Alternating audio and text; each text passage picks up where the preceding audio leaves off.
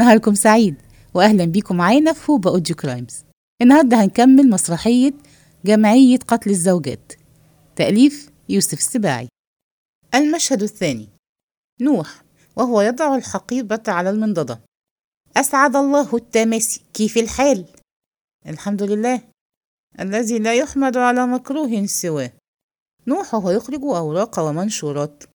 الليلة دي عندنا شغل كتير، خلاص ابتدينا الجد، اقعدوا. سيد ومحمود يتبادلان نظرات الحيرة والتردد ويسترقان النظر إلى الباب في خوف. نوح وهو يلبس نظارته ويأخذ في ترتيب الأوراق. الطلبات نازلة علينا زي النطرة. المنشور الأول عمل مفعوله. الظاهر إن الحال من بعضه، مفيش حد أبدا راضي عن حاله. يرفع بصره فيجد الاثنين ما زالا يتبادلان نظرات الحيرة والارتباك. الله، انتم واقفين ليه؟ ما تقعدوا، احنا ما عندناش وقت. لازم نفحص كل الطلبات دي، ولازم نراجع قانون الجمعية، ونبتدي في تشكيل مجلس الإدارة وتكوين الشعب. دي كلها عايزة جهد كبير. جلسة النهاردة هتكون جلسة تاريخية كبرى، إن شاء الله هتغير وجه التاريخ، وهتكون أول خطوة في سبيل إعطاء الراجل كل حقوقه وحرياته من براثن المرأة وتحريره من قيودها. اقعدوا. لكن لكن ايه، في حاجة؟ لا ولا حاجة، بس قصدي اقول ان انا شايف ان الوقت واخر شوية والدنيا ليلت. امال عايزنا نعقد اجتماع في عز الظهر؟ ايه ده يا استاذ؟ دي جمعية سرية. انت عمرك ما اشتركت في جمعيات سرية؟ الجمعيات دي ما تجتمعش الا في ستر الليل تحت جنح الظلام، ده عز وقت اجتماعها. اقعدوا، بلاش تضييع وقت، يلا خلينا نشوف شغلنا. سيد ينظر إلى الباب في قلق. بس ما يمكنش نقدر نأجل. نأجل إيه؟ هي لعب؟ دي مصالح أزواج، دي حياة أو موت. المسألة خطيرة يا أستاذ. إذا ما كناش نلحق نفسنا هنروح في شربة مية. الولية أم عبده خلاص فجرت بعد ما خلت الشيخ عجايب يستوطن في الأوضة اللي فوق، وجوزته البت عديلة واستولت عليه، وطول النهار يشبشب ويسحر ويعمل حجبة ويطلع في عمايل. خلاص فضلنا ما بقالوش شغل غيرنا. هو ورائي اكل شارب نايم واشيته رضا مع البت عديل، يبقى ورائي غير خدمة ام عبده واذيتنا؟ لا لا لا، الحكاية ما تستحملش التأجيل ابدا. اقعدوا. اقعد بقى يا خال، مفيش فايدة، الليلة باينة من اولها. يجلس محمود وسيد ويضع نوح أمامهما بعض الأوراق. دلوقت نقدر نعقد الجلسة. أنا هتولى الرئاسة، أنت يا سيد أفندي تتولى السكرتارية، وأنت يا سي محمود عضو مجلس الإدارة المنتدب. لكن بالطريقة دي مش هيبقى فيه أعضاء، لازم يكون فيه ولو عضو واحد. يدق الجرس فيقفز سيد من مكانه فزعا ويجري نحو الباب ويقف وراءه برهة مترددا. نوح محاولا جمع أوراقه ناظرا إلى الباب في حذر ومتسائلا في صوت خفيض: انتوا مستنيين حد؟ لا أبدا، مفيش حد أبدا. يدق الجرس ثانية فيفتحه سيد ببطء ويمد عنقه من خلال الفتحة ليرى الطارق.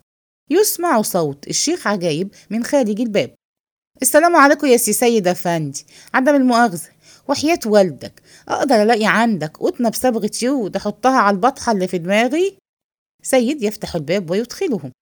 الله الله، اللي جرالك كفل الشر؟ يرتمي الشيخ عجايب على الأريكة وقد بدت إحدى عينيه سوداء من أثر الكدمة، ووضع يده بالمنديل على جرح في رأسه. المشهد الثالث. نوح: الله، إيه الحكاية يا شيخ عجايب؟ الظاهر ان عين صابته. حسدناك والله يا شيخ عجايب، لسه كنا بنقول اكل شارب نايم وقشتك كده مع عديلة. الله يخرب بيتها، بحق جاه النبي الحقني يا سي سيد، انا في عرضك لحسن خلاص دمي سايح.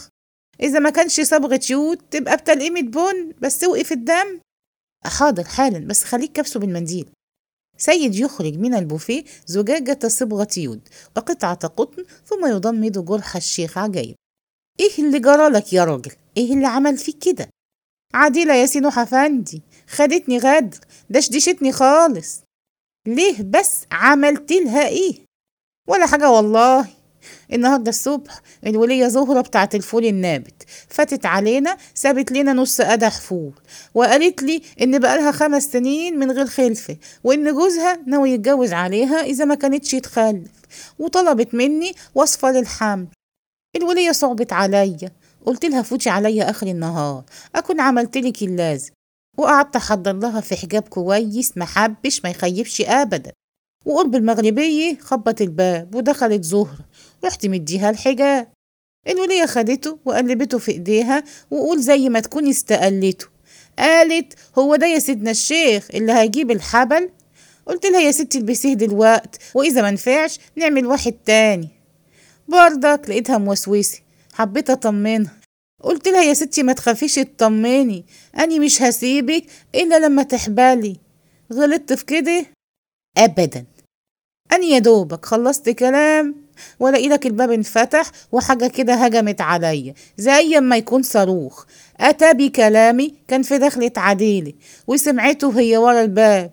الظهر الفار لعب في عبه خلاها شعللت وهجمت عليا. عديك ما خلتش فيا نفس، ولا قدرت أفهمها ولا أشرح لها ولا أخد منها حق ولا باطل. ما تخافش، بكرة هتاخد منها الحق والباطل. اكتب يا سيد أفندي بسرعة. العضو الرابع الشيخ عجايب محمد عجايب. قوم يا شيخ عجايب قوم، خد محلك على الترابيزة، قوم، ده انت ربنا بيحبك. العلقة اللي انت ترقعتها دي هتكون نقطة تحول في حياتك، هتكون سبب في تخليد ذكرك في سجل الخلود. دي اللي هتدخلك التاريخ من أوسع أبوابه. بدل ما كنت حتة هلفوت نصاب دجال محتال ماشي في ركاب شيخة مجرمات الشرق الأوسط، دلوقتي هتبقى عضو مؤسس في أكبر جمعية سرية عرفها التاريخ. أكبر جمعية هتقضي على الطغيان والظلم والاستبداد. قوم يا شيخ عجايب قوم، انت أمك دعيالك. صدق من قال رب ضارة نافعة، أو كما قال تيجي مع العمي طبط. ايه أصله ده؟ أقوم أروح فين؟ قوم قوم، انت وقعت ولا الهوى رماك؟ قال من عديلة لنوح يا قلبي لا تحزن. قوم يا حلو، قوم خش التاريخ من أوسع أبوابه. قوم لحسن المسألة مستعجلة قوي. بس مش تفهموني ايه الحكاية؟ دلوقتي تفهم، بس قوم خد محلك. يلا يا جماعة عشان نبتدي الجلسة. الوقت كالسيف أو كأم عبده، إن لم تقطعه قطعك. قطيعة تقطع أم عبده وتقطع الزمن اللي رمانا في بيتها. قضك كده يا شيخ عجايب. أمال أنا أقول إيه اللي بقالي 20 سنة أم عبده مع الأشغال؟ لكن معلش هانت. فيا قلب صبرا إن جزعت فربما هوى الزمن على رأس أم عبده بالصرمي. مكسور البيت شوية يا أستاذ سيد، معلش، مادام مكسور على دماغ أم عبده يبقى الكسر حلال. يلا بينا يا جماعة، فتحت الجلسة. سيد ينظر إلى الساعة في قلق. إحنا هنطول يا نوح أفندي؟ إحنا والتساهيل. نبتدي دلوقتي نقرأ قانون الجمعية. أنا بقالي شهر بوضع فيه، وأعتقد إني ما سبتش حاجة أبدا ما وفتهاش حقها. خد يا سيد أفندي باعتبارك سكرتير عام الجمعية، اقرأ القانون. سيد يتناول الأوراق ويأخذ في القراءة. خطك وحش قوي يا نوح أفندي. الله يبشرك بالخير، دايما العظماء ورؤساء الجمعيات السرية بيبقى خطهم وحش كده، لكن على العموم شوية شوية هتاخد عليه. اقرأ. سيد يقرأ. قانون الجمعية السرية لقتل الزوجات. مادة 2. الغرض من إنشائها: 1. وقف استبداد الزوجات. 2. المطالبة بالحريات السبع للأزواج، وهي: ألف، حرية البصبصة وشبرقة العين، شبرقة بريئة مبدئيا. محمود: أنا معترض. عشان مسألة البراءة دي أنا ما أحبهاش أبدا. يا أخي قلنا مبدئيا، يعني تبتدي بريئة وبعدين يسهلها ربنا، ولا المسألة هبش كده؟ إذا كان كده معلش موافق. استمر يا سيد أفندي. ب.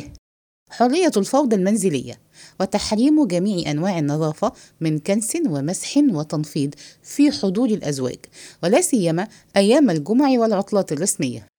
محمود يصفق طربا.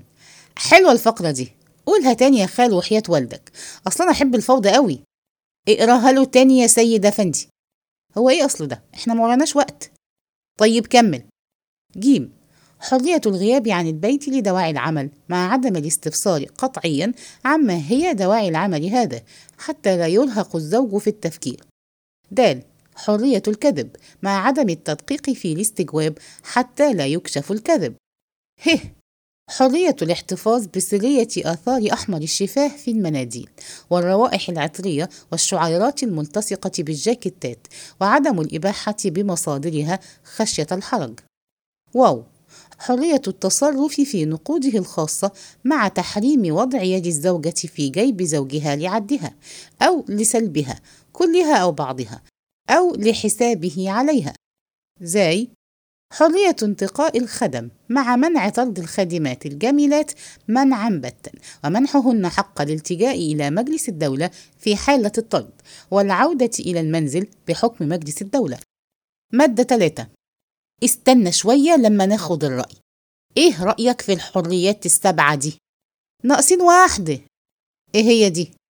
حرية التحميل. حرية إيه؟ حرية التحميل. كلام إيه ده يا شيخ عجيب؟ ده كلام عيب ما نقدرش ننص عليه في صلب القانون. عيب؟ واللي فات ده كله مش عيب؟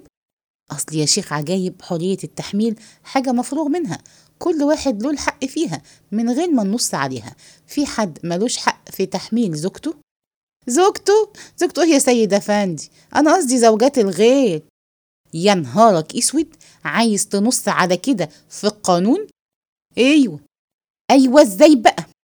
ايوه يعني ايوه، هي دي فيها حاجه؟ حريه التحميل بواسطه الحجابه والشبشبه والسحر واللازم منه، يا تنصوا عليها في الجنون يا مستقيل السلام عليكم وينهض. طيب اقعد بس. اقعد ازاي؟ مش كفايه اللي جرالي؟